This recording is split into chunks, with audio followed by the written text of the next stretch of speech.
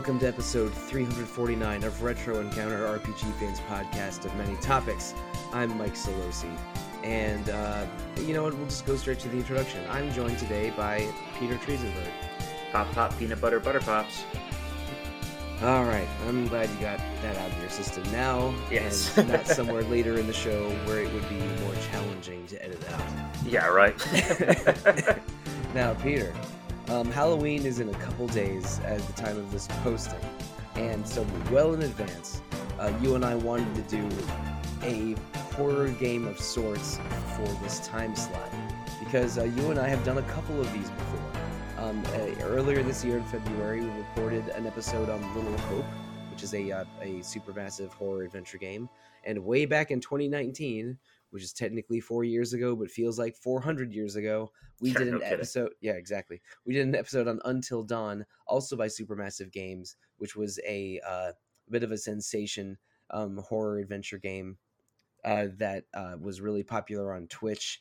A little bit more specific than Little Hope. It was about a bunch of teenagers in a ski lodge that ended up being accosted by monsters. Mm-hmm. Oversimplifying it a lot. And this, we decided to create a third podcast for that trilogy. It would fit in beautifully with our Autumn of Adventure that I've been recording the past month.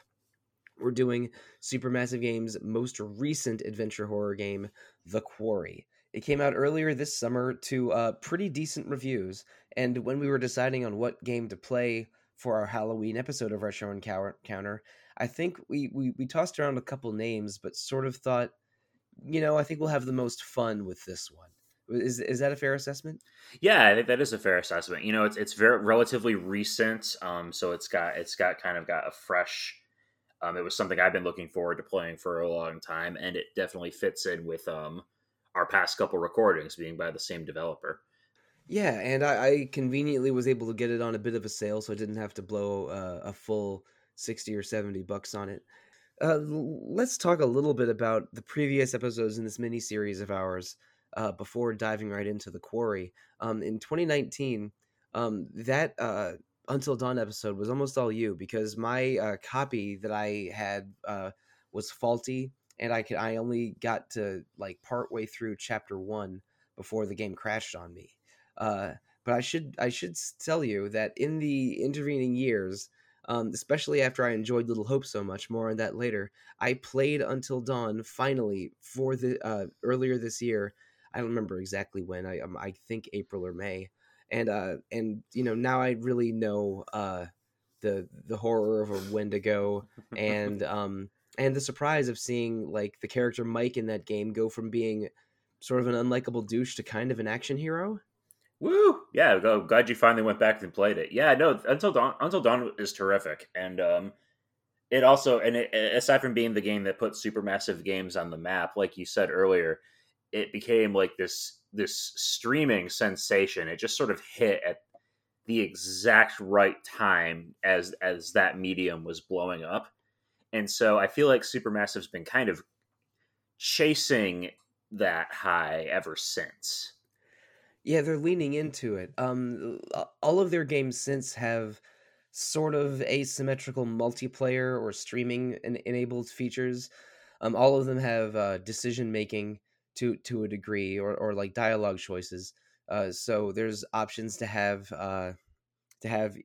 like people who are kibitzing in the official channel to vote on decisions. Mm-hmm. When we played Little Hope, well, let me talk about Until Dawn a little bit more.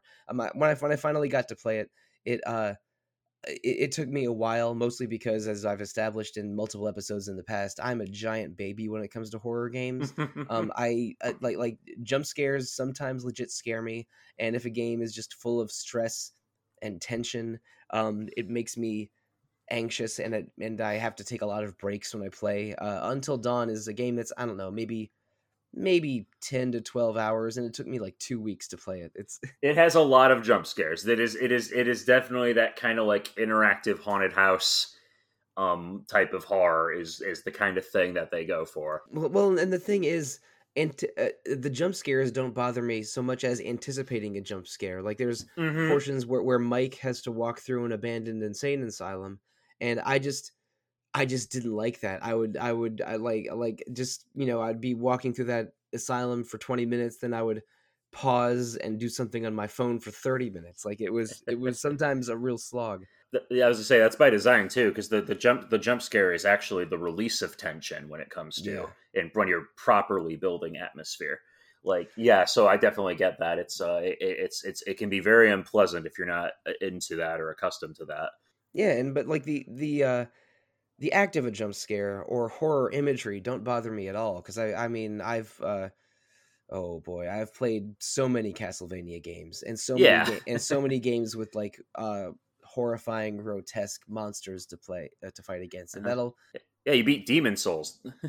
yeah, exactly. Like maybe I'll go, oh, that's gross, but then and that won't bother me. But the tension of traipsing around a haunted house kind of does bother me. So that like horror is not a genre I do very often, but I do like self-aware, parodical or subversive horror. Like I genuinely love the movies Get Out and Cabin in the Woods and Scream are three that I use often in an Hmm. example like this. Ooh, good choices. Yeah. But Until Dawn was fun. I really liked it. I screwed it up at the end. There's I think 8 main characters in Until Dawn, and going into the final chapter, I had 6 out of 8 alive. So it was Mm. definitely not a perfect run. But I messed up the final decision and ended up killing everyone but two. So Oh no, it yeah, happens. Did you blow up yeah, the house? I blew up the house early. I blew up the house early, so only 2 people got out. Oh shoot, I forget their names. I think one of them was Chris, the guy with the glasses, Yeah, yeah, that and sounds about right. I mean, they're kind of generic every character, so it's not a big deal if you don't remember like their specific names at this point. yeah, well, I remember Chris saved, and like all I really wanted in that game was to save Chris and Ashley, who was the girl who Chris had a crush on. But I only Uh-huh. got half of the power couple made it out of there. Until But Dawn also has a couple like gotcha moments where like you could like it's a 50-50 shot if you go the wrong way. Yeah, it's just an automatic death.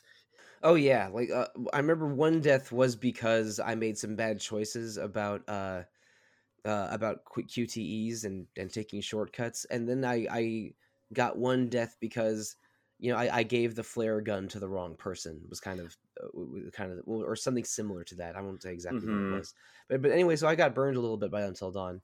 But I still was intrigued by the kind of game it was. So we ended up doing a playthrough of Little Hope earlier this year.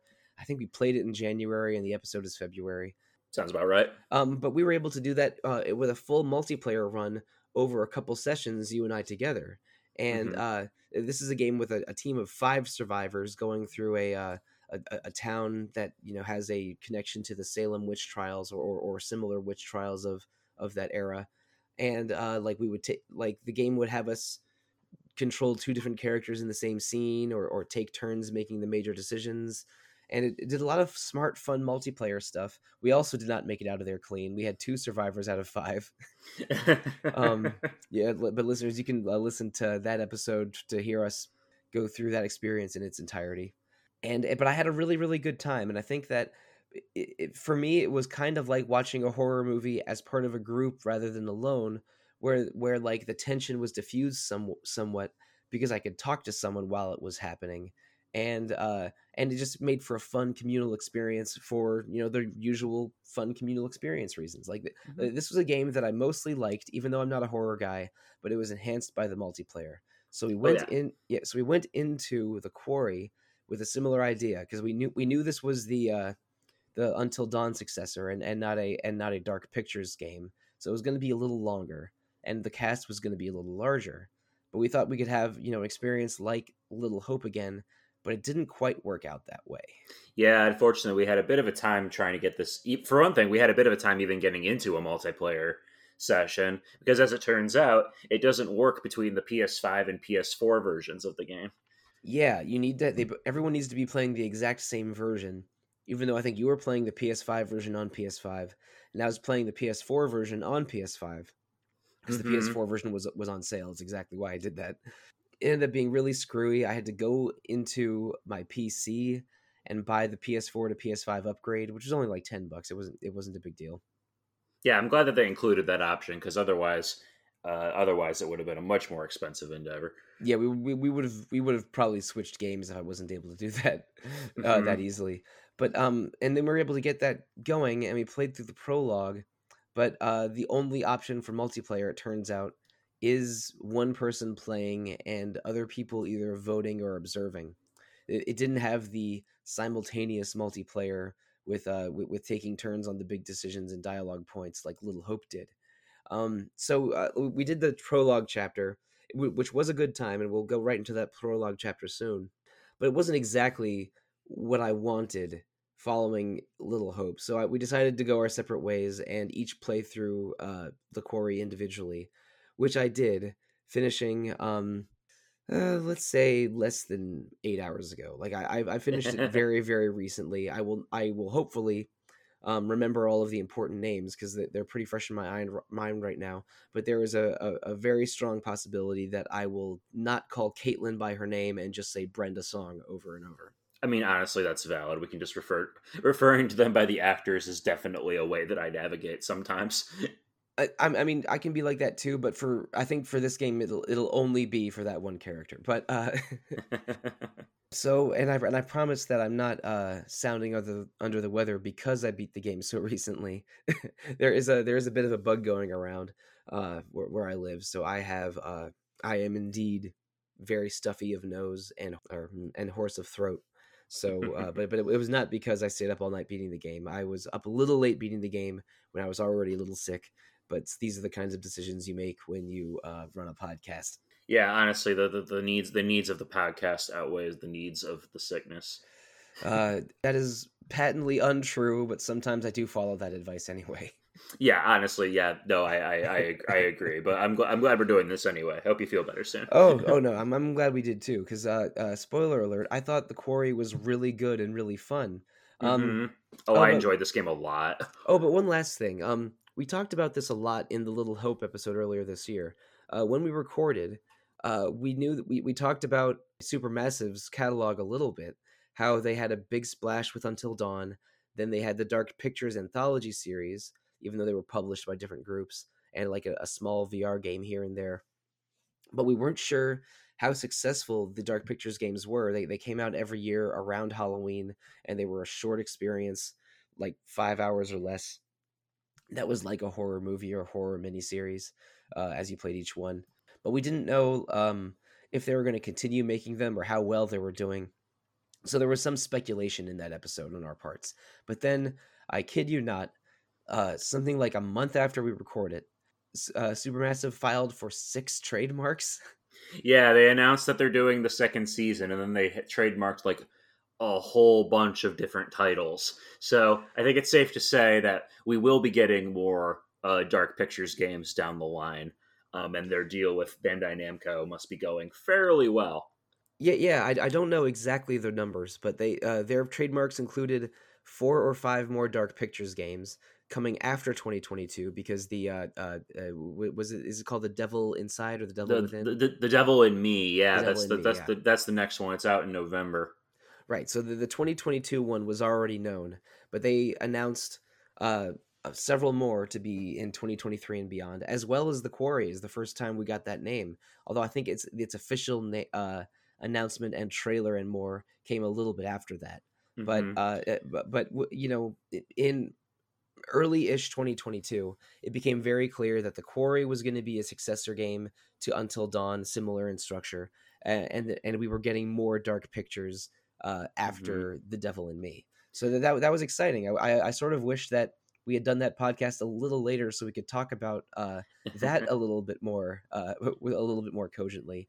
It's definitely exciting. I think that House of Ashes, which was the most recent Dark Pictures games, the one that came out after Little Hope, I think that one managed to strike an audience beyond the other two, because that game, I won't get into too many details about it, but that game in many ways felt like a soft reboot almost of the Dark Pictures. Like, we're going to try something a little different here, and I think it worked out for them. And the Devil in Me, which again comes out very soon, is the 4th one in Dark Pictures. Yeah, it is, and that one's going for more of a Saw meets Psycho kind of vibe, and has Jessie Buckley in it, which I'm very curious about. But I also wanted to say that The Quarry is also has a different publisher. So That's right, yeah, because Namco is doing all the Dark Pictures games, and I believe Sony was the publisher on Until Dawn. Until Dawn had first party money. And that was some years ago too, wasn't it? Was 2015 or 2016? I want to say 2015 because I was still in college. Yeah, but yeah, this time the Quarry is actually being published by 2K. You know what? I think Supermassive Games has pitches. They're putting it out there. They're trying to get whatever publisher is interested, and I'm guessing 2K won the bidding war because I mean Supermassive has really carved out a niche for themselves here. Mm-hmm. We don't know how successful these games are, but coming out with a stylish horror adventure every year around Halloween seems to be doing well for them. And I think Until Dawn was a legit hit that did extremely well. Even though I played it, 7 years after the fact, I had and I'm not even a horror guy, and I had a good time with it too. I'm not shocked if there was a bidding war of sorts for the Quarry. Mm-hmm. And I think it worked out for them too, not just because of like the success of their other games, but 2K with 2K's backing, because the Quarry. I mean, minor spoil. It's not really a spoiler alert, but like the Quarry looks fantastic. Like I think this might be the best use of their facial animation that they've done in a long time. It graphically looks terrific, and it has an absolutely star-studded cast of famous horror and horror adjacent actors that I'm very excited to talk about. Yeah. I've only played Until Dawn and Little Hope, but the Quarry looks better than both of those, and there is refinement to the mechanics found in both of those games that I was really excited by. And I would say that my only major letdown about the Quarry is the multiplayer, because they have some multiplayer features, but not the exact one that I wanted, or a version of what I wanted. That was sort of what we did in Little Hope. And maybe that'll come in a patch later or something. You never know. It's getting support, and it does have built-in couch co-op, which is handy. I'm actually doing a run with a friend of mine right now, but and that one works by passing the controller back and forth, and deciding which characters you want to control at the start of the game, which is the way it works in the Dark Pictures games. But we should mention, in Little Hope, there was every single scene in the game until like the very end. There's at least 2 playable characters in every scene. Like, characters will pair off, or there will be the entire group of 5 will be traveling together, and we could play that game simultaneously with each of us being a different character in the scene. But and in the Quarry, sometimes the characters do travel together, but there's a lot of solo work in the Quarry also. Like in general, only one character is the active character at a given time. So passing the controller would make sense, and they probably couldn't do a fully simultaneous multiplayer run the way they did in Little Hope. Let's go into the Quarry proper. I mean, this is a bit of a surprise to the characters themselves, but we can just say it outright. This game's about werewolves. This is a game that takes place in an abandoned summer camp. You are teenagers in a summer camp, trapped there, surrounded by werewolves, and that is the one sentence pitch that got me at least sold enough on the game to play it for the podcast. Yeah, and it becomes pretty evident very quickly once the game.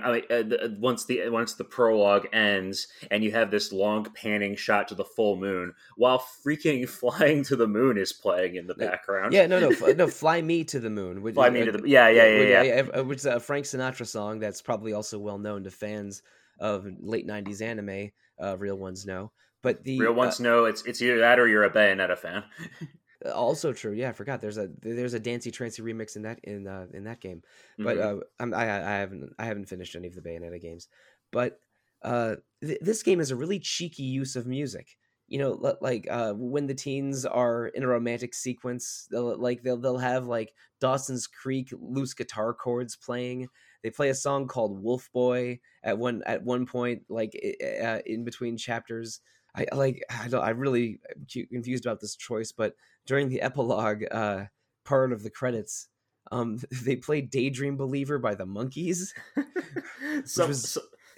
Oh my god! The soundtrack in this game kind of pops though, because the opening song is Ariana Grande.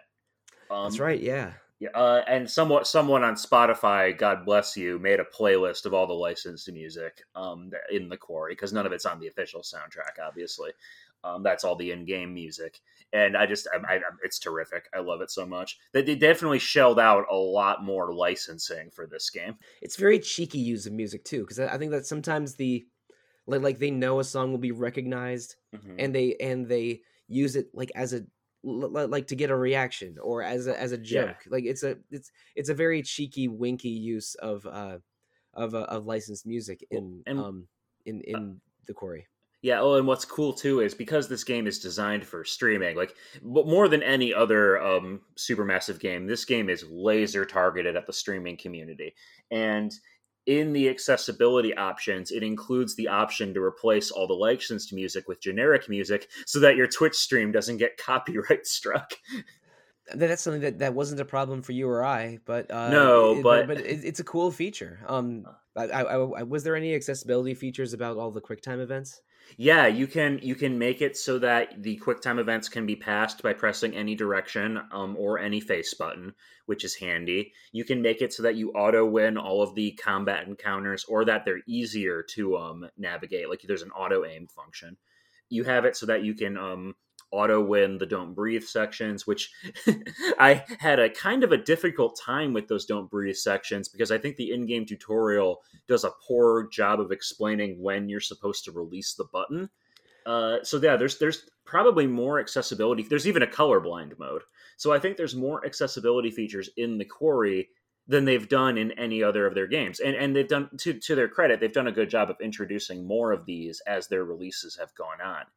But I think if in general the Quarry is aiming for a wider audience, and they've made sure that no matter what your skill level is, with these types of QuickTime events, you should be able to still experience the game.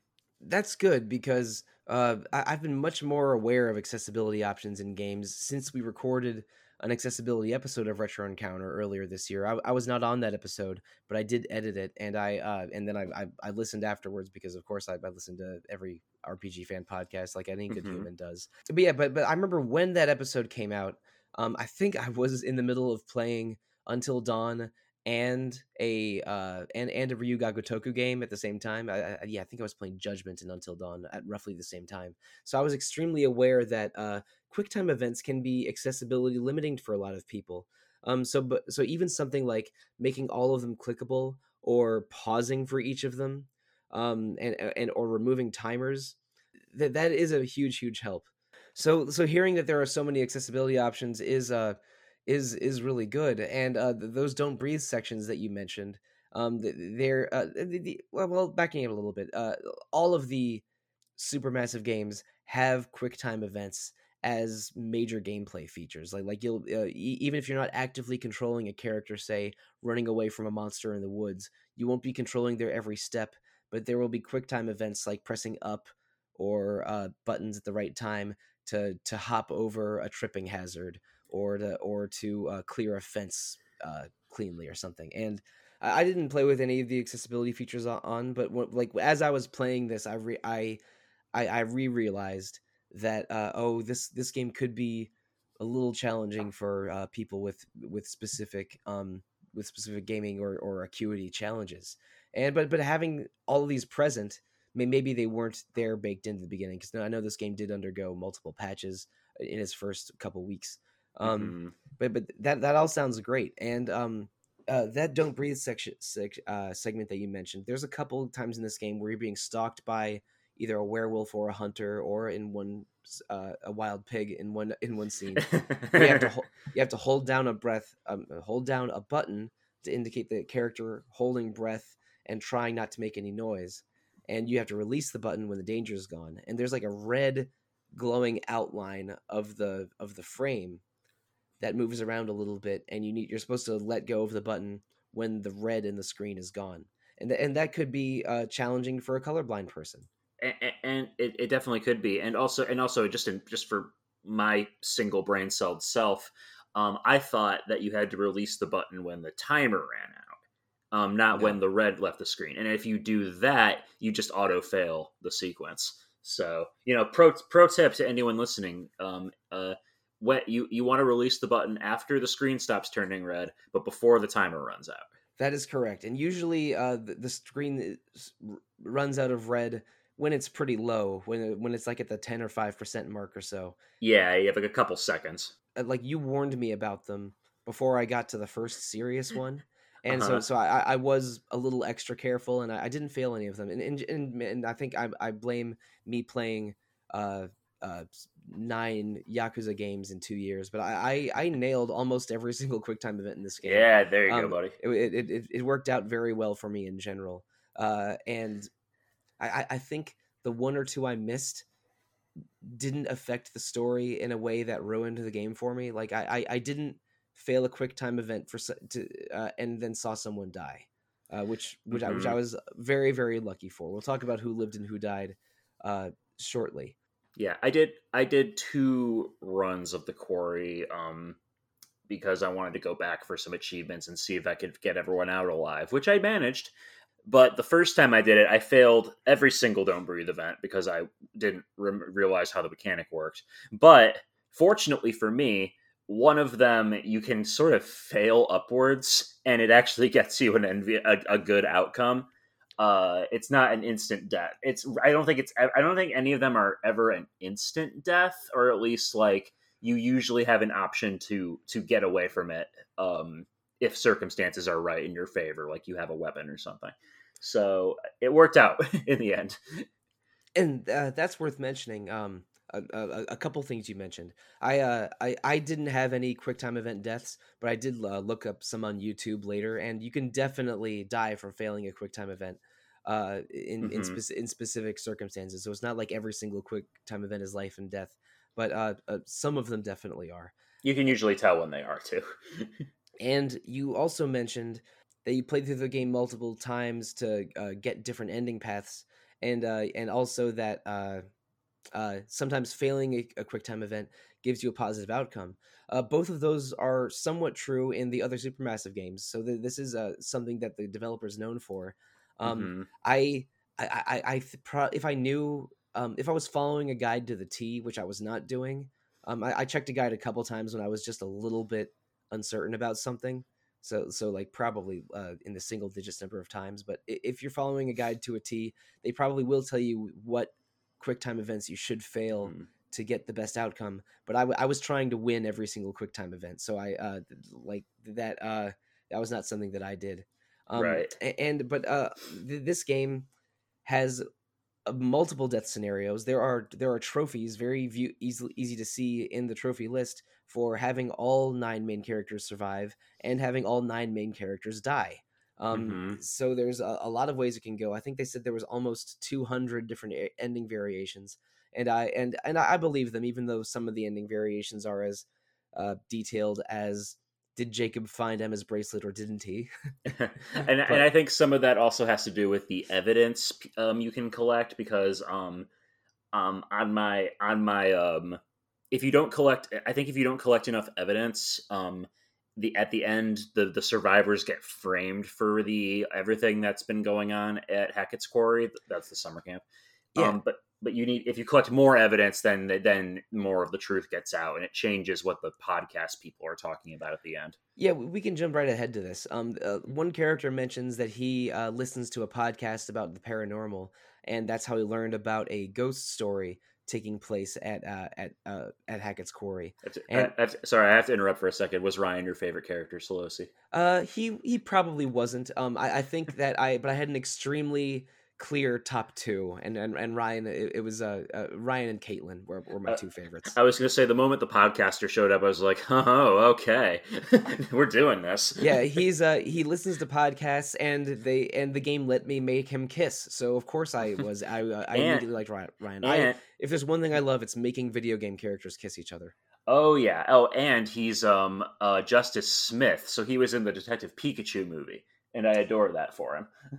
Right? Yeah, I we did an episode on Detective Pikachu years and years ago. Oh boy, that would have been 2018, I think, maybe Oh earlier. man, yeah, that was the old days. But that movie was terrific. Anyway, moving back to horror and spooky adventures. Yeah, let's go ahead to the main credits again. Over the main credits, the like an episode of the podcast that Ryan listens to plays, and one host is extremely excited about the paranormal, and the other one's more of a skeptic. And depending on how many pieces of evidence you find in the game, there's a lot of collectibles in this game. There's tarot cards, evidence, and quote unquote clues that just give you a little bit that give you just a bigger idea of the lore around the game. And I think you might need to find all 10 pieces of evidence to exonerate the main characters, because I had a newspaper article in the background saying that that like psycho teens to blame for massacre at Camp Yeah. but I didn't find all the evidence. I found, I don't know, but if it is 10 pieces, probably 6 or 7 out of 10. Some of them is tricky. One of them, you remember how I mentioned earlier that sometimes failing a QTE can get you a positive outcome. There's a sequence involving Caitlin where you have to succeed the first QTE and then fail the second and third one in that sequence, because it gets one of the hunters to drop a piece of evidence. And it's like, okay, that's interesting to me. Yeah, I definitely didn't do that, because when Caitlin's out there, I am trying to protect my girl at all costs. Yeah, Caitlin is the de facto best girl. So anyway, there's a lot of fun twists and turns this game can go through, even when you're still confined to the same main story, with the possibility of anyone can live and anyone can die. Although some events are unavoidable and scripted, others are like can really shape later in the game. It's not quite all of your choices matter in the same way the best Telltale games are. We played a Telltale game about a very different werewolf a few weeks ago for this podcast, because again, this month is Gilbert Wolf Schaefer Wolf is how we described it in earlier episodes. It works perfectly. Yeah, and you know what? I didn't even realize there's a wolf in Broken Age until playing Broken Age. So wow, we themed this good. Yeah, it really could have been Gilbert Triple Wolf or Monkey Triple Wolf, but I didn't know that ahead of time to give it that name. But yeah, this game has a lot of different outcomes and a lot of different twists and turns. And let's go into it from the very beginning. We meet our first two teams, our first two teens, the team of Laura and Max, who are camp counselors lost on the road looking for the Hackett's Quarry summer camp. And a very, very creepy police officer stops them, gives them directions to a motel, and they go to the camp instead of the motel anyway. They're attacked by some kind of monster, and Max is badly hurt by the monster. The cop comes up behind Laura, injects her with something to knock her unconscious, and then we are immediately cut to that "Fly Me to the Moon" sequence, which is the game's second use of a very cheeky licensed soundtrack. Oh yeah, for sure. And this opening sequence definitely does a good job of introducing you to what you can expect from the story. You've got a couple early decisions that can sort of set you on a different path, which in the quarry are represented by these cute little videotapes that represent each path, that are meant to look like cheap, like dollar store video nasties, and I adore them. Like, it is such a cute little detail. And we also get to meet a few of the cast members that I really appreciated. Let's see. The Max is played by Skylar Gisondo, who I recognized from Olivia Wilde's Booksmart, which is one of my favorite movies. And then the officer is played by none other than Ted Raimi, who Sam Raimi's brother, who has kind of a massive role in this game. I was surprised. I was expecting him to just be a cameo. Yeah, normally Ted Raimi is known for getting cameos in his brother Sam Raimi's horror movies, and even in the opening chapter, Max even like comments about Evil Dead at one point. I was so happy about that. Yeah, so that was very on the nose. But the cop Travis plays a much larger role later in the game. Mm-hmm. Yeah, he definitely does. He's a very interesting character, and it's a really good performance. Like, in general. And it's the same with after this opening sequence, we get to meet our main cast at Hackett's Quarry. The summer camp has just ended, and the kids are going away, and they're getting ready to close down camp for the season. And right away, this whole cast, just the acting in this game is really good. Like, I think that all the characters have really good chemistry together, and the dialogue sounds and flows naturally. Yeah, the game is well written and well acted in general, and me liking or disliking characters was definitely about their writing and actions, and not because I found any of them annoying. Which is, I find one character in a cast of 10 plus annoying a lot. Like I will pick favorites and least favorites very quickly, when I play through an RPG or an adventure game. In between the prologue and this first section in the camp, though, there is an interstitial section that happens at the end of every chapter, very similar to the curator from the Dark Pictures games or the psychiatrist played by Peter Stormare in Until Dawn. We now have this old gypsy lady, played by Grace Zabinski of Twin Peaks fame, um, who offers you clues whether if based on whether or not you can find her tarot cards, which basically function like totems in Until Dawn. They let you see little glimpses of decisions you can make in the future and whether or not you can so you can kind of anticipate what's coming up. Those sections are very interesting, and they also do play a surprisingly significant role in the story later on too. Yeah, I definitely didn't get all the tarot cards, and the ones I did get, I got probably around half. I'm not sure exactly, Mm-hmm. but I am not great at finding every single item in a video game environment They either. So are that, some of these are some of these are well hidden too. oh yeah, Like you need to like get a specific camera angle in an area, like which will only spawn if you like walk in a certain direction. Like it's sometimes like most for the most part, sometimes they'll just put them right in front of your face, but there's a few of them you really have to go out of your way to find. yeah, and I'm already not great at doing that. But I mentioned I didn't have to change any of the accessibility features. That in a way that was a lie. This game has just dark lighting in general, and I had to That's true. and partway through I was having such difficulty navigating some areas that I turned up the brightness several ticks just so I could see things a little better. Yeah, it's Uh, totally valid. but so like it's kind of hard finding everything because this is a game that just has dark lighting and a lot of collectibles. Like there's dozens of these clues and 22 tarot cards because it's the 22 major arcana, and I think between either 10 or 12 pieces of evidence, maybe less. And anytime something affects a possible story future, it's represented in the path collectible, which are the sort of short videos that you mentioned earlier. And the game does a really good job of documenting every single thing that you find, so you can go over everything you have to learn more about the story and lore of this game.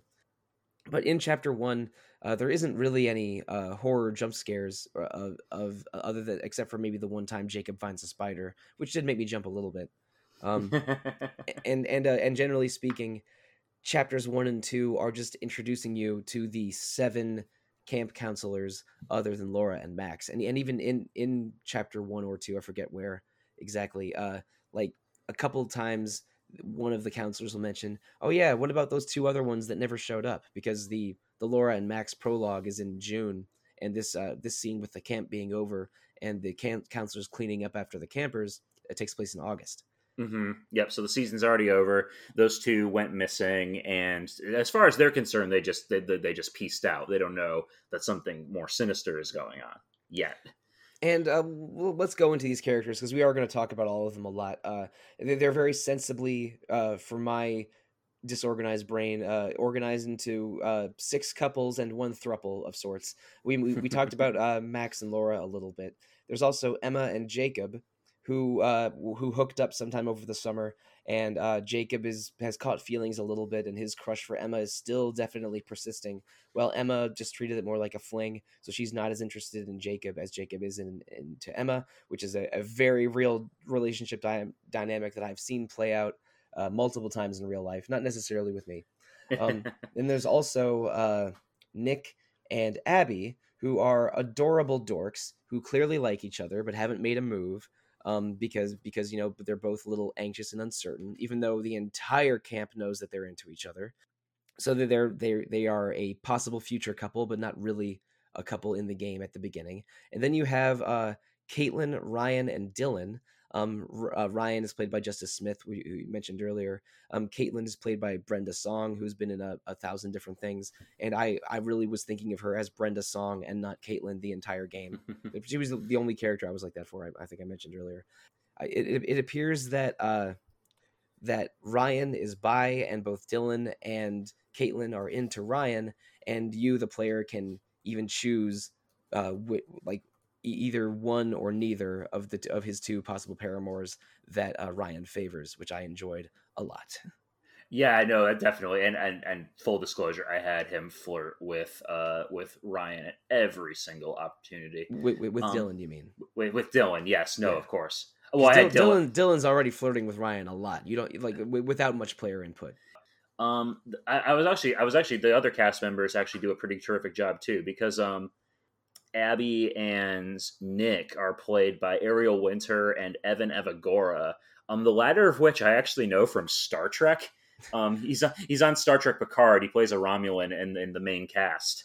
And I should say I know Ariel Winter because she was one of the kids on the sitcom Modern Family for many years, and she also was in a hilarious college humor video from the 2000s where she plays a violent action hero version of Dora the Explorer, which is pretty hilarious. If my memory of that video is holds up. Uh-huh. And then Dylan is played by Miles Robbins, who is Tim Robbins and Susan Sarandon's kid.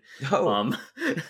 And was in for what I know him from is from Blockers and the 2018 Halloween movie.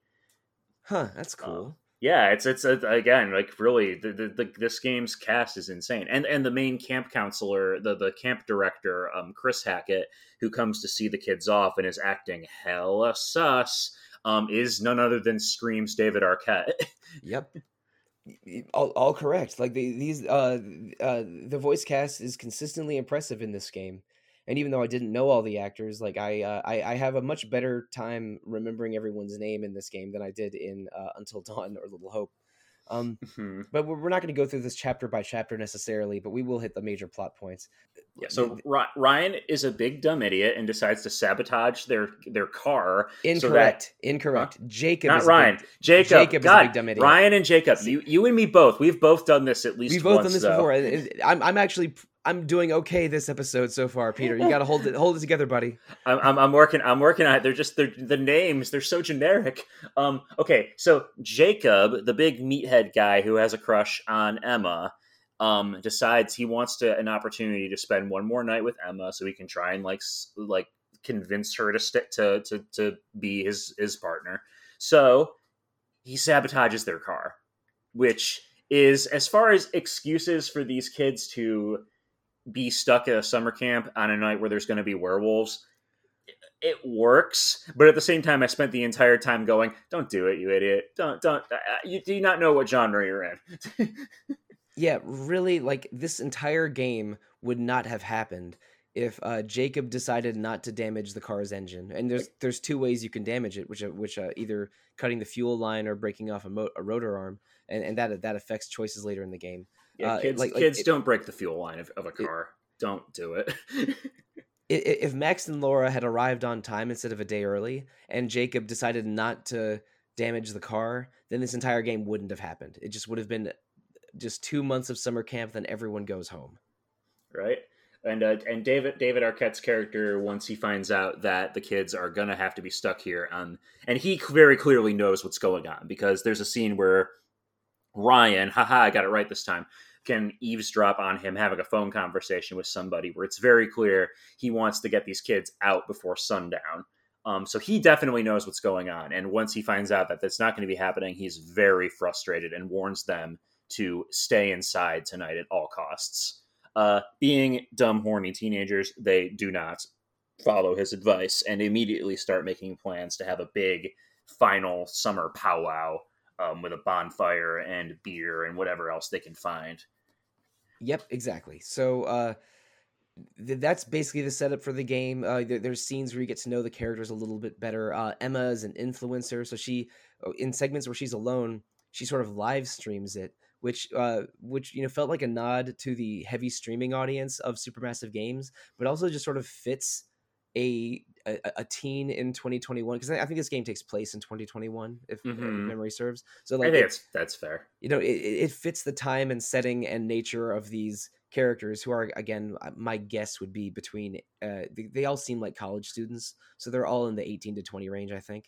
Yeah, I um think they're actually about to go to college because that's Emma's main impetus for breaking off her fling with Jacob, is that, oh, we're going to different schools, blah blah yeah, blah. so they're Like, probably 18 or 19, and they yeah, even mentioned, like, Max even has a rejection letter because he was trying to get into Landis University, which is definitely a reference to John Landis, the director of An American Werewolf in London. I haven't seen An American Werewolf in London because I'm a giant baby, but it's terrific. I did notice the Landis University reference. Hmm. Um, Oh, this movie's full of cute little nods to other movies. It's great. yeah. There's even one scene where I forget who says it. It's one of the more sarcastic characters, probably Dylan, maybe Laura, where they even say, "Hey, we're not in a horror movie," which is, again, a little on the nose, but very very amusing. Um, Jacob finding the trade paperback of like whatever, some kind of Goosebumps knockoff, and is like, ugh, I hate horror, and I'm just like, funny. but generally speaking, the characters part ways a little bit after a very dramatic game of truth or dare, where Emma kisses Nick to get Jacob jealous, but that just makes Abby upset and jealous, so she runs off. Nick goes after her. Jacob runs off getting angry because he's a big meathead man. He didn't have as much of a redemption arc as Mike, the resident jock meathead in Until Dawn. Unfortunately, no. And I was trying to see if there was a way for me to like make that happen, but I'm not entirely sure. I'll be revisiting this game for sure. So maybe there is a path that leads to the redemption of Jacob the meathead. But There are definitely ways for Jacob to die gruesomely. oh, I'm certain. my I'm certain of got it that. on my first run. I didn't let him out of the cage, and then the power got cut, and that is an instant KO for him. Jacob was maybe the character I found the most annoying or frustrating, because a lot of it is because of him sabotaging the car at the beginning and then spending the rest of the game either trying to hook up with Emma or running around naked. Like, I'm not kidding. That is most of his arc in this entire game. They definitely kind of I don't want to say demasculate him, but they're definitely making fun of him a little bit. Oh yeah, no, he's being made fun of. I just wish he was. I just wish he hadn't done the single biggest dumbass decision in the entire game. Yeah, no, you and me both. Other than a 6 year flashback that we can talk about later. Yeah. But so he runs off. Emma goes after Jacob. Nick goes after Abby. Ryan, Caitlin, and Dylan, probably the three most sensible non-Laura characters in the game, are stay behind to clean up a little bit. But Nick and Abby are attacked by a monster. We know it's a werewolf later, but then the monster is driven away by hunters, and Nick is badly injured. Um, and at roughly the same time, Emma and Jacob are flirting a lot. They decide to go skinny dipping or at least underwear swimming.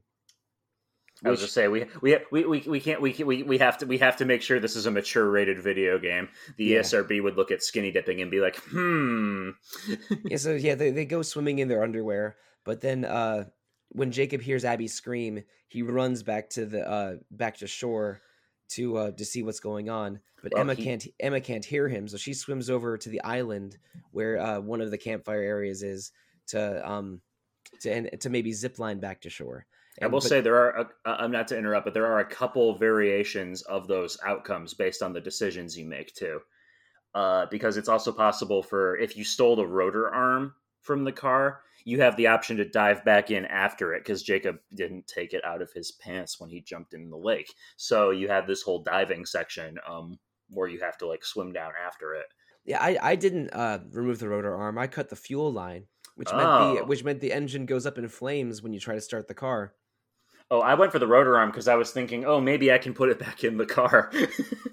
No, I went for the fuel line because I wasn't really sure what the difference would be. But I was not encouraged that Jacob didn't know what a rotor arm was when he asked about it. Yeah, and then Abby. So this is, and I know this because of an achievement for it. I haven't tried this myself. It's possible for every single one of the main cast to get bit by a werewolf at some point in the story. And I'm pretty sure Abby can get bit during that section if you mess up the QuickTime events. Yeah, that makes sense because she is running from a werewolf for a long segment of this. But then Nick gets in the way and gets infected instead. I think that it's unavoidable for Nick to get infected. I think he Yeah, I will. know. Unfortunately, poor Nick. Yeah, Nick becomes a werewolf in every version of this game. As does Max, who we know was bitten earlier. Yeah, Because that's part of the story. yeah, and after they separate, Jacob runs into hunters who are clearly. I mean, if the player has more than 15 brain cells, you probably understand that they're trying to. They're not hunting the campers. They're definitely hunting the monsters. Hmm. At least it was pretty clear to me. But I knew that this game was about werewolves going in. Yeah, the game definitely does it definitely, like, from the kids' perspective, obviously they're a little freaked out by the hunters, but it's kind of dramatic irony because the player can definitely tell that they're covering themselves with werewolf blood to mask their scent. When Jacob finds them, they'll do the same thing to him. It's very clear that they are trying. Maybe they're not being very communicative about it, but they are somewhat trying to keep the kids safe. And also, one of them is Lance Henriksen from Aliens, and I appreciate that. And Love another that one, dude. and another one is Ethan Suplee from Boy Meets World, which I appreciated a lot. And Ethan Suplee is one of those character actors that you see in 15 things without knowing his name, Mhm. unless you go on an IMDb safari, which I have. Yeah, I didn't recognize him as Bobby. I was just calling Bobby Country Bumpkin Krauser because he reminded me of Krauser from Resident Evil 4. No, he was a little bit of a like a how about a packet of Nutty Buddies kind of redneck big dude, When but you later in the game, when you stab him, he gets like confusedly upset and is like, "Pa, look what they did!" And I'm just like, that made me. I laughed out loud. yeah, when Bobby the big hunter is sort of presented as a villain, he's pretty scary because he is a hoss that is not bothered by things like medium range shotgun shots. Yeah, right. So This it's dude's a Terminator. yeah, he's an absolute unit, but he's not a villain at this point of the story, even though it's the campers definitely think he is, and I can't blame them. But when Emma's isolated from everyone else, there is a werewolf on that island with her, which much later we realize is Max, because that's where Max deliberately hid. So he wouldn't be able to bother any of the campers, because they're like, oh, it isn't werewolves hate water, so I'll be safe. I won't hurt anyone as long as I'm on this island, right? Yeah, Nope. surely nobody will be dumb enough to come out here in the middle of the night. Yeah. So and there's even like when Emma's on the island, she's soaking wet because she swam in there, and she finds a bag with Max's clothes in it, so she changes into those. And then later, much later in the game, when Max is human again, he is trying to find a way off the island to find Laura, and he's like, "What happened to the clothes that I left here?" And he ends up having to change into I think Laura, either Laura. It must be Laura's Yeah, clothes. yeah. So he changes into Laura's clothes, which are like yoga pants, and a pink sweatshirt. I loved A it. It pink was sweatshirt, a pink sweatshirt that does not fit him. And correct. it was hysterical. I appreciated that. Yeah, that was a moment that was not a joke like written in the text, but was definitely played for humor, and I loved it. It was just this game is just it's again, it's not a comedy, but there's so many winks and jokes just here and there that it's a pretty Yeah. funny game, and Hmm. comedy writing for video games is hard, so it's it's the whole thing is impressive. Uh But huh. anyway, the campers separate, then they get back together when Nick's been attacked. They uh, Jacob is isolated from everyone else for a while. He has a spat with Ryan, then goes running off again. He's captured by the hunters. Emma goes off doing her own thing for a while. When she finally gets her way back to the lodge, like no one's around because they're off doing something else. So, Hmm. if she is infected by Max in her chapter when she's on the island, I think she can turn into a werewolf and attack you. But Yeah, she but can. yeah, but she was not infected for me, so she goes into the car, locks herself in, and is found by the team much later. Hmm. But basically, by that point, after holding themselves up in the lodge, and fending off an encounter with Bobby, the team decides to go to the radio tower, which is where Dylan was working for the summer. He was like the announcer for the camp, and also their DJ apparently. Yeah, and I think he is a DJ and does DJing stuff at that announcement room. But each of these teenagers had a specific job in the camp that's only sometimes referenced. Like Abby's the art teacher. Laura was supposed to be the the on grounds nurse, but she was missing. So Caitlin ended up getting the job. Yeah, I think something like that. And I think Caitlin was supposed to be just a I don't know, like a den mom or a cabin manager or something. They mentioned a couple times that Ryan was the sailing and boating instructor. Yeah, right. And then Jacob, bless his soul, is like bragging about being like a sharpshooter. So I'm guessing he must have been a shooting range instructor, even though he has no sense of gun safety, or anything else for that matter. So yeah, amusingly, the best shot in the entire team is definitely Caitlin, who emasculates Jacob in an early scene that I enjoyed very much. But the I'm sorry, her name's not Caitlin, it's Brenda Song. Yes, Brenda Song. Justice Smith and Miles Robbins, I'm sorry, they try to call for help, realize that the only people who can hear them are the hunters. Although I think they must have gotten something out because the cops do show up at the end. During this time, they are attacked by a werewolf, and this is a part in the story where Dylan does get bit, and you have the option to either cut his arm off or not. And this is another decision that can affect whether or not Dylan turns into a werewolf later in the story. Because, spoiler alert, you are supposed to cut his arm off. Yeah, well, it's just his hand at the wrist. His hand, yes, but still, it's still pretty gnarly. Yeah, I went for it because Dylan was the only person who was really suspicious of how Nick's wound was behaving a little weird, like the infection was turning black.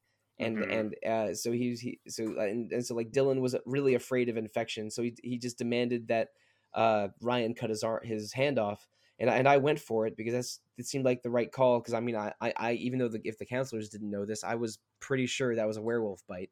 But for the survival of Dylan and the survival of others that could be harmed by werewolf Dylan, the right call probably is to cut the arm off. Yeah, because if you don't do that, which I didn't do on my first run, then he will turn at the scrapyard sequence with Brenda Song. Oh later. No, that would be terrible for Brenda Song. It's very bad timing.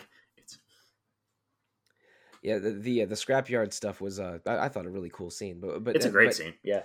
But then after they fend off a werewolf at the radio tower, this group of 5, Brenda Song, Ariel Winter, your boy from Star Trek, Evan Epidora, yeah, Justice Smith, and young Mr. Robbins, they all regroup at a pool house, and the werewolf that was harassing them at the camp follows them, but then they hear a gunshot, and then at the pool house they see a young woman in the pool and not a werewolf, and Ryan recognizes her as Chris Hackett, the camp head's daughter, Kaylee, or Kylie. Is it Kaylee? Or it's Kaylee. Yeah, right. Yeah, because Chris, David Arquette's character had 2 children, Caleb and Kaylee, and they're actually kind of instrumental to this story. But yeah, unfortunately, Kaylee Hackett, it was one of the werewolves, and when she gets killed, she turns back into a human. And Ryan, Justice Smith's character, he had been going to the camp since he was a little kid, so he is the one that knows Chris, the head of the camp, the best, and he also knew Caleb and Kaylee because they also attended the camp at one point or another. So he recognizes Kaylee, and when a young woman with a shotgun who had shot the werewolf, a shotgun and an eye patch, shotgun and an eye patch comes over, Ryan didn't realize that she had shot Kaylee in werewolf form, and then Kaylee turned back as a human, and he just thinks of this newcomer as a murderer. But the eye patch shotgun woman is Laura from the prologue. Mm-hmm. Yep, And then it's all coming together. and then that chapter, which is, I don't know, around the 2/3 mark or so, is entirely a flashback of what happened to Laura and Max after the cop put them away. The cop kept them in prison in the county jail for a full 2 months. And Laura horrifically watches Max turn into a werewolf, and he injures her eye through some jail bars. There's a pretty fun sequence of exploring an abandoned police station, which is at least a top five police station in a horror game. Yeah, and you can definitely find a lot of helpful clues for the story. There's a couple branching paths based on how your relationship with Travis the cop plays out, whether or not he is hostile towards you at the end of the story. Because Travis is kind of I think is an interesting character, because while his methods are definitely a bit unorthodox, and all this whole family has a communication problem, like holy crap. Yeah, Um, we learn a lot of this in the last three chapters, but let's go over the whole story with the family right now, because I think now's an appropriate as time as It any seems to do it. appropriate. So basically, years and years ago, there was a gypsy caravan that was traveling through the area. That gypsy caravan was called Harem Scarum. It was a traveling magic show run by Grace Sabinski's character, the old fortune teller that we keep cutting back to. She is the quote unquote hag of Hackett's Quarry, the ghost that Ryan's podcast is about. During her show, she had a her son named Silas. She kept in a cage and called him Silas the dog boy as an attraction. And Silas is a werewolf, obviously. That's why he's happening here. Caleb and Kaylee Hackett felt bad for Silas and wanted to free him. And so they tried to start a fire that would, just as a distraction. Like they were like, oh, we're going to start a little fire. They're going to freak out. We're going to let Silas out of the cage. Everything's going to be all hunky dory. Unfortunately, the fire went up way stronger than they anticipated. They accidentally killed off the entire caravan and got bit by the werewolf in the process, thus starting this whole chain of events that led to both Kaylee, Caleb, and Chris, David Arquette's character, all being bit and becoming werewolves. That's right, and they only mention this offhand. Maybe you have to find it in clues, but I don't know if you've mentioned this outright yet. Like the Hackett family are the Hunters and Chris. We know Chris's last name is Hackett, and the cop is Travis Hackett, Chris's brother. Mm-hmm. Yeah, And there's also a missing Hackett brother that died in that fire, Hank Hackett. That's meant that he was the previous sheriff before Travis. Mm-hmm. So there's a lot of tragedy attached to that fire. But and again, this maybe isn't super clear until the end of the game. But every full moon, Chris, Kaylee, and Caleb all lock themselves in specific places. Chris locked himself in the storm cellar area when Max and Laura were exploring in the prologue. So it's Chris that bites Max and turns him into a werewolf. And Chris, Kaylee, and Caleb probably mostly Caleb and Kaylee have been the werewolves chasing our heroes through most of the game, because we know that Chris has locked himself in the Hackett mansion. Yep, and then the other key point that we learn during this sequence is that the way to lift the werewolf curse is to kill the werewolf that bit you. In doing so, it will cure not just you, but everyone that they've bit. Or everyone down that sequence of infections. Yes. And so to Laura, the objective is clear. She has to kill Chris Hackett. She has to kill the werewolf that bit Max. And that the Hackett's family objective for 6 years has been to chase down Silas the Wolf Boy, who infected first Caleb, and then Caleb himself infected Chris and Kaylee later. So they've been searching for Silas, a gypsy albino wolf, for 6 years. But the Silas point of the story is not clear to Ryan and Laura, who have become sort of the characters with the most scenes by now, until almost the very end. Yeah, and basically Travis, Ted Raimi tries to recruit Laura to his cause after she sees what's become of Max. And you can choose to go along with this or not. I think it is technically considered it is the best possible outcome if you do so. But you do have the option to, you can still be antagonistic towards Travis. You can still have him be an enemy at the end of the game, even though ultimately I think his intentions were good, even if his methods were unorthodox. Yeah, no, Travis is a bit of a creep, and he's definitely unlikable, especially in that prologue chapter. And when but basically, Travis wants to end this whole werewolf hunt, and is looking for any lead to Silas that he can. And when Max and Laura disobey his orders to go to the motel, and Max gets infected, he locks them up in jail for their own safety, and also because he's not sure how to proceed exactly, and doesn't just want a werewolf kid and a girl that saw a werewolf just to be let out into the public. Mm-hmm. So his position is he's definitely a creep and not doing everything right, but his position is more understandable once you have a better handle on the Mm-hmm. story. He wants to kill Silas and end this curse that's been haunting his family for 6 years, and also because I think he genuinely loves his niece and nephew, Kaylee and Caleb, because he's Mm-hmm. when he discovers that Kaylee died, the entire family is really sad about it. Yeah, they're really broken up about Even, it. even and even Ryan is sad about it too, because like he knew Kaylee and Yeah, must have liked her to a degree. yeah. It's this subplot is, I think, for me, why I think the Quarry is probably one of Supermassive best games. For me, just because I thought this adds a legitimate emotional center and real stakes to the story, because all of a sudden, oh, now I'm actually invested in the fate of these characters. And I thought that was a really terrific way of going about it. Yeah, I mean, all the supermassive games have some kind of mystery or secret at the center of it. Or at least that's definitely true of the two that I've played.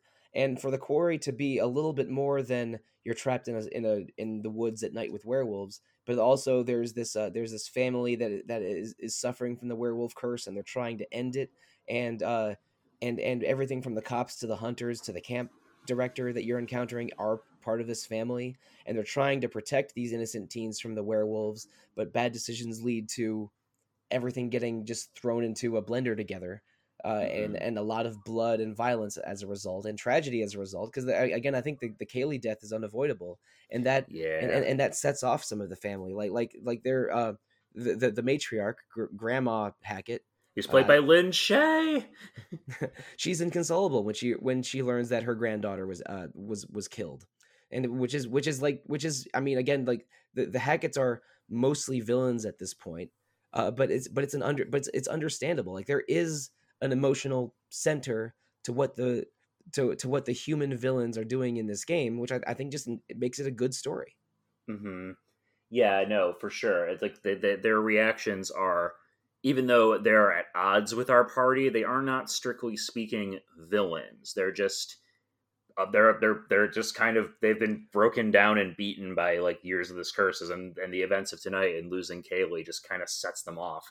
Um, During that same sequence, Lynn Shay's character will get into a struggle with Laura over the shotgun, and if you win that QTE, you blow her head clean off. And I blew her head clean off. But Yeah. going back a little bit, Okay. Nick turns into a werewolf at the boathouse right before Laura meets up with Ryan, Abby, Oh Dylan, yeah. and Brenda Song. Oh yeah. Yeah. I want to complain about this for just a second. Okay.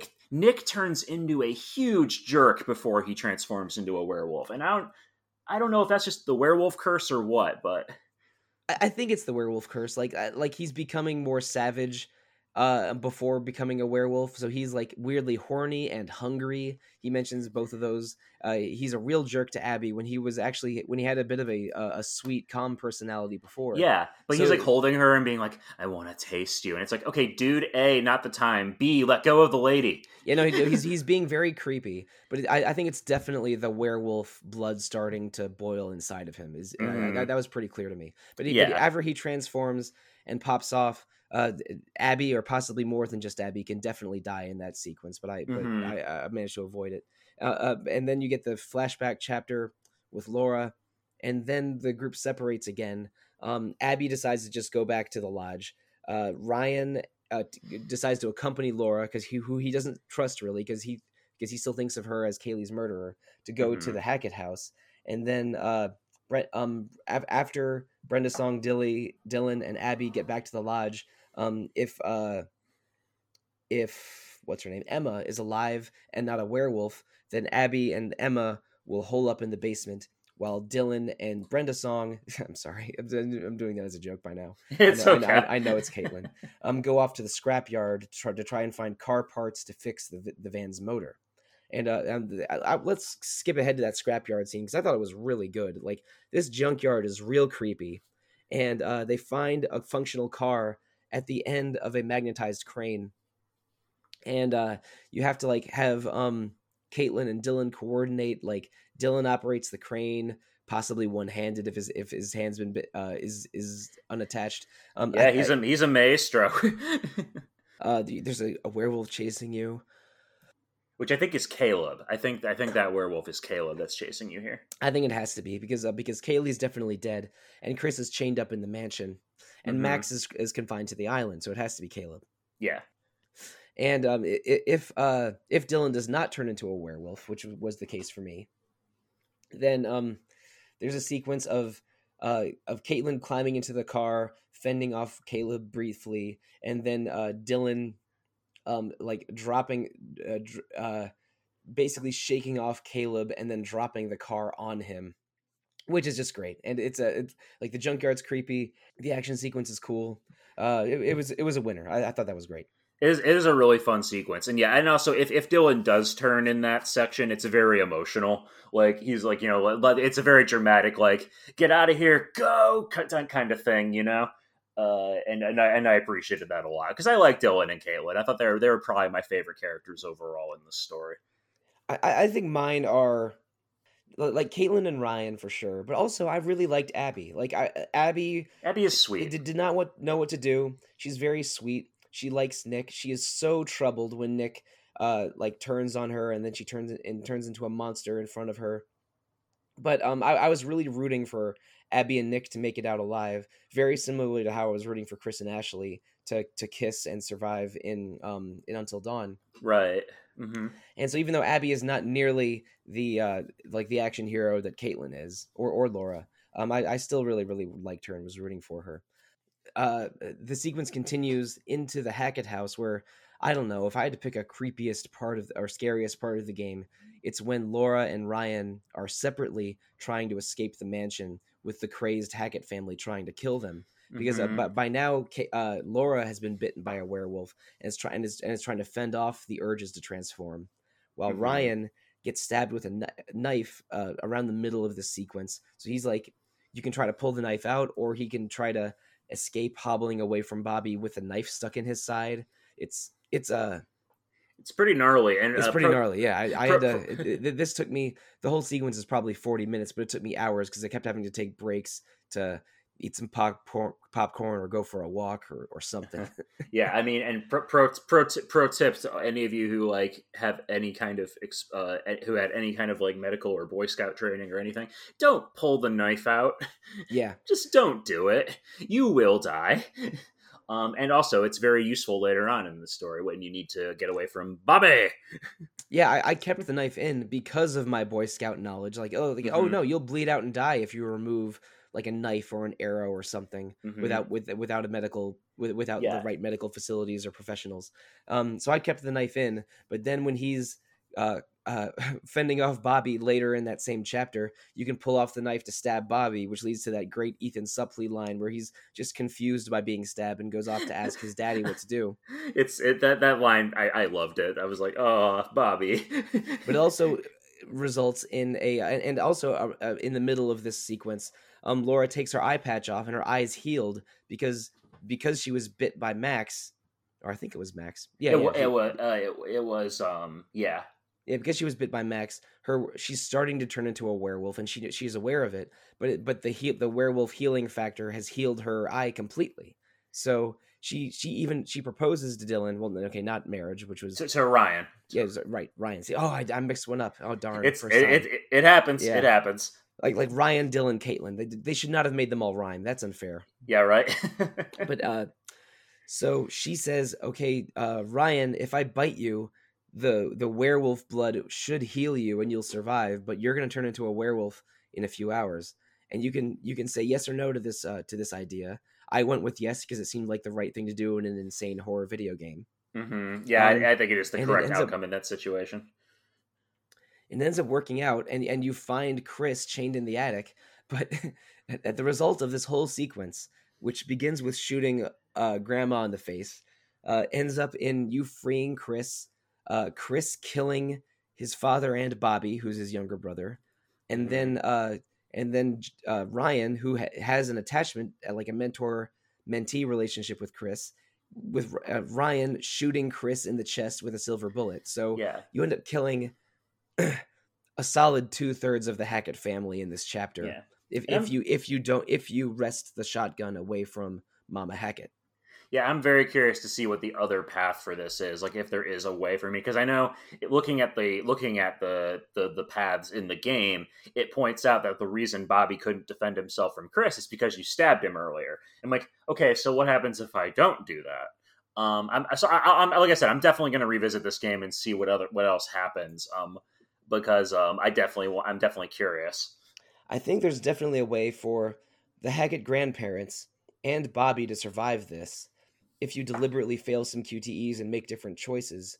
But then some people will definitely die because Yeah. we didn't mention, like, they captured Jacob way earlier in the story, and we Hmm. find Jacob and a werewolf locked in a basement together in separate cages. You Hmm. deduce that the werewolf is Nick, but Yeah. and then there's a puzzle to try and free Jacob without accidentally freeing the werewolf, which is a simple number puzzle. It's not that difficult. But there's definitely ways for Ryan and Jacob to die in that sequence Oh yeah. Like if you mess it up. yeah, I did in fact mess it up, and not that I didn't get Ryan killed, but he left Jacob in there, and then when Lin Shay cuts when the power gets cut later on, the cage is all open, and then Jacob just instantly gets nommed. Yeah, that makes sense. But I did bust Jacob out of there, so he was running around camp naked, which he's doing for most of the story. When the stuff goes down at God, the his poor at the house. feet.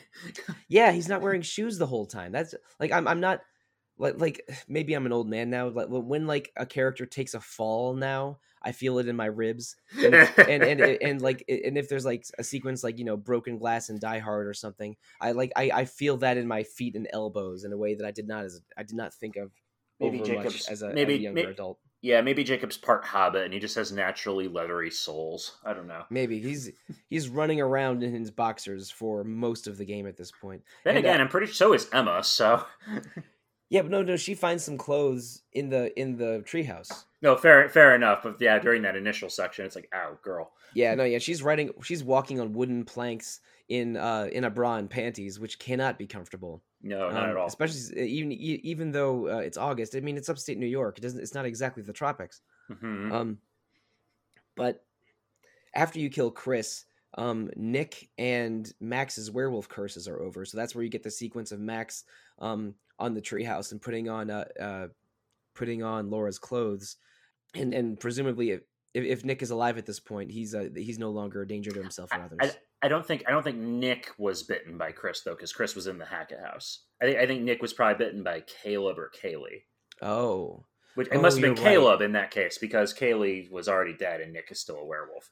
No, no, no, Um, no, no, no. Kaylee was. Oh, that's true. That's true. So Nick must have been bitten by Caleb. yeah, that would make sense. But it does lift it lifts Max's curse, and in doing so lifts Laura's curse. Right, Um, and in doing so, if Ryan was bitten by Laura, it also lifts Ryan's curse. It's convenient how that works out. But this is the point in the story where, depending on the choices you've made with Travis, he's either going to be hostile towards you or not. And if you haven't, he basically proposes. Basically, you find out, okay, Silas is here. He's in the camp. We're going to find him, and we're going to put an end to this once and for all. And you forge a temporary alliance with Ted Raimi. And then that's where we have these double final sequences that I think are pretty great, where it's Travis the cop and Ryan and Laura going to where Laura first explored in the prologue and found the ruins of the circus, to kill Silas once and for all. But simultaneous with that, Caleb, the last werewolf that's running free, is at the lodge trying to go after whoever is still surviving at the lodge, which for me was Caitlin, Dylan, Abby, and Emma. Mm-hmm. And if everything goes right, so Caitlin has to pass a couple of QTEs in a row. And when Abby and Emma were in the basement together, you have to find some silver bullets that were there. And if everything happens just right, then Dylan will run into the kitchen and lock himself in there. Caitlin / Brenda Song will run away from Caleb the werewolf. But as she passes by the door where Emma and Abby are locked in, they'll roll her some silver shotgun shells under the door, and then Abby can use that to shoot Caleb and kill him once and for all. Yeah, But if any of this goes wrong, then at least one, possibly all of those characters can die. Yeah, I'm wondering if there's a way to get through that without killing Caleb. But again, I don't know what it is without, like you said, at least one of the main characters getting killed. I didn't do the research to find out all of the possible story paths in this game, but I did do a little bit of YouTube searching to look at character deaths. Because, spoiler alert, Peter, with occasional help from guides, when I was really stressing out, I got the everyone survives ending. Oh, nice! Good for you. All nine of my campers made it, and I was quite thrilled about that, especially with how badly my run of Until Dawn went earlier. Yeah, you redeemed yourself. Yeah, so my goal was I guess Brenda Song was the character I most wanted to survive, but I really did want everyone to make it. So I checked a guide a couple times. I did not have one over my shoulder the whole time like I had to for the ending of Broken Age last week. But I did get the ending where everyone survives, and this game was good enough. And like, if there's a Supermassive game that I want to revisit to get more trophies in and see more paths in, it's The Quarry. I think that, like, again, this is a game it is like the other games in its ilk. Like, Supermassive games, for better or for worse, has sort of created their own tropes about themselves. Like, there is a set of expectations now you have going into one of these. But The Quarry is my favorite version of it so far. And it's because the action is good, the werewolf stuff is scary when you're being stalked by wild animals, the characters are likable, the writing is good. There's the villains have a heart to a degree that is that at least makes them a little more humanized compared to other works of horror fiction. This is just a good one. Yeah, it's just in general, it's a really solid game with high production value, a good story, it's well acted. The soundtrack is terrific. Like, in general, yeah, I think The Quarry was an absolutely terrific time. And like I said throughout the episode, I am definitely going to be revisiting this one time and time again to see. I'm gonna humble brag about this on air for just a second. I went back to Little Hope after we did the podcast and got the platinum trophy for that one. Oh, nice. Yeah, it's so I'm never going to play that game again because, oh my god, some of the paths you have to do in that are really specific, and I'm pretty sure one of them is bugged. But I managed it, and I think I'm going to go back and do the same thing with The Quarry eventually because, yeah, I enjoyed this game a lot. I definitely want to experience it again. And the trophy list does sort of encourage doing multiple paths. Like I got a trophy for everyone surviving. There's a trophy for everyone dying. I got a trophy for getting every QTE correct when Nick is escaping from the werewolf. There's a trophy for getting every combat encounter right, which I think means you have to turn Emma into a werewolf because I didn't get it on my run, even though I passed all the combat encounters that I did find. So I didn't get every single combat encounter just right because I think I missed a shotgun shot once. But it didn't affect me having everyone survive. I also did not get all the tarot cards or all the clues. There's some times where you have to choose one path over another that I think like that forces you to miss a clue or a card now and then. So I don't know if I'm going to go back and do that for this game because I don't really do that for very many games at all. Like, oh geez, the last time I went trophy hunting was, I think, Trials of Mana in 2020, but that's also one of my favorite games of all time. So like, yeah, right. It's worth it. I don't really do a lot of trophy hunting, but if I were to do that for a Supermassive game, this would be the one, because I think it's consistently fun and well written and interesting. And for me, who does not play a lot of horror games, I mean, that's about as good as it's going to get. Like like, no matter how much Stephen Meyerink or Rob Steinman bug me to play the Resident Evil 2 remake, that's probably ain't happening. But I might have more Supermassive stuff in my future. I do have a copy of Man of Medan that was on sale a while ago. Oh yeah, we need to do a co-op run of that one, because I want to revisit that one too. Oh yeah, we can totally do that. But I think that's the legacy of this. Like Supermassive has carved out a horror adventure niche for themselves, and The Quarry is a good one of those. And listeners, we've spoiled a lot of The Quarry for you if you haven't already played it at this podcast. But if you haven't played it, maybe wait for a sale. I don't know if I would blow a full 70 bones on this, but it's good. Like, this is a fun werewolves in a summer camp horror adventure. Mm-hmm. Yeah, it's definitely worth experiencing for sure. So yeah, if you just like seeing pretty teenagers like kissing or not kissing, maybe this is a good game too. But okay, maybe if I'm talking a little bit too much about kissing, then maybe it's time to end the episode. Listeners, possibly you've listened to all 4 episodes of Autumn of Adventure that we've done for October of 2022. We started out with Secret of Monkey Island, then moved on to The Wolf Among Us, then to Broken Age, and finally to The Quarry. The game title's getting shorter with each episode, but but 4 genuinely entertaining, fun adventure games that I had not played before and really liked all 4. No joke. Like, this has been a very fun month for me, even though I did have to blaze through 4 adventure games maybe a little bit faster than I would have if I didn't have a podcast to produce. But the future of Retro Encounter is very, very clear. This is episode 349, so if my algebra is right, the next episode is going to be 350. We have a special quiz show episode all planned out. We're recording it really, really soon, so I'm probably going to be scratchy as hell on that episode as well. But that episode's coming next week. I will not say exactly what it is, but I did have to do a little bit of preparation for it. But the rest of November is going to be the month of Mass Effect, just because N7 November, it fits. We're doing individual episodes on Mass Effects 1, 2, and 3. I have not finished Mass Effect 3 yet, but we've already done the 1 and 2 episodes, and it has been super fun for me to revisit those games that I loved 10 years ago, and turns out I still love in 2022. So look forward to Mass Effect in November after big episode 350. But if you contact us about adventure games or horror games or Mass Effect or anything else, the best way to do so is to email retro@rpgfan.com. You can also find RPG Fan on social media, such as our Facebook page, our Twitter page, our Instagram page, where we're RPGFan.com, our Discord server, our YouTube channel, our Twitch channel.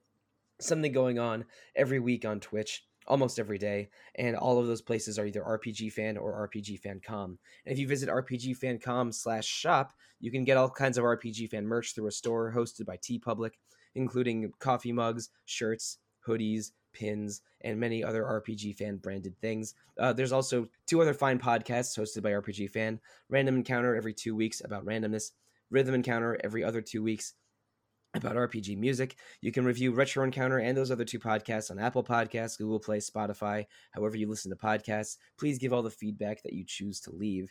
But if you want to give us feedback as people and not as a podcast, Peter, tell the listeners how they can find you. Yeah, as always, listeners, if you want to follow my weird ramblings, you can follow me at Twitter @IHaveFury. If you have any inquiries about site stuff, you can just email me, PeterT@RPGFan.com. And listeners, if you want to find me on social media, the easiest way to do so is Twitter. I'm at @TheRealMonsoon most of the time, @Yoga4Dogs other times, and in RPG Fans Discord, I am Monsoon Mike.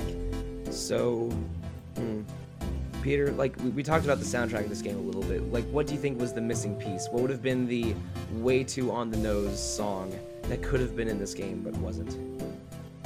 Is there like a really obvious answer that I'm going to miss? Because I was going to pick something from Final Fantasy IV. No, we're not. No, I was going to go with Bark at the Moon by Ozzy Osbourne. Listeners, thank you, good night, and good luck.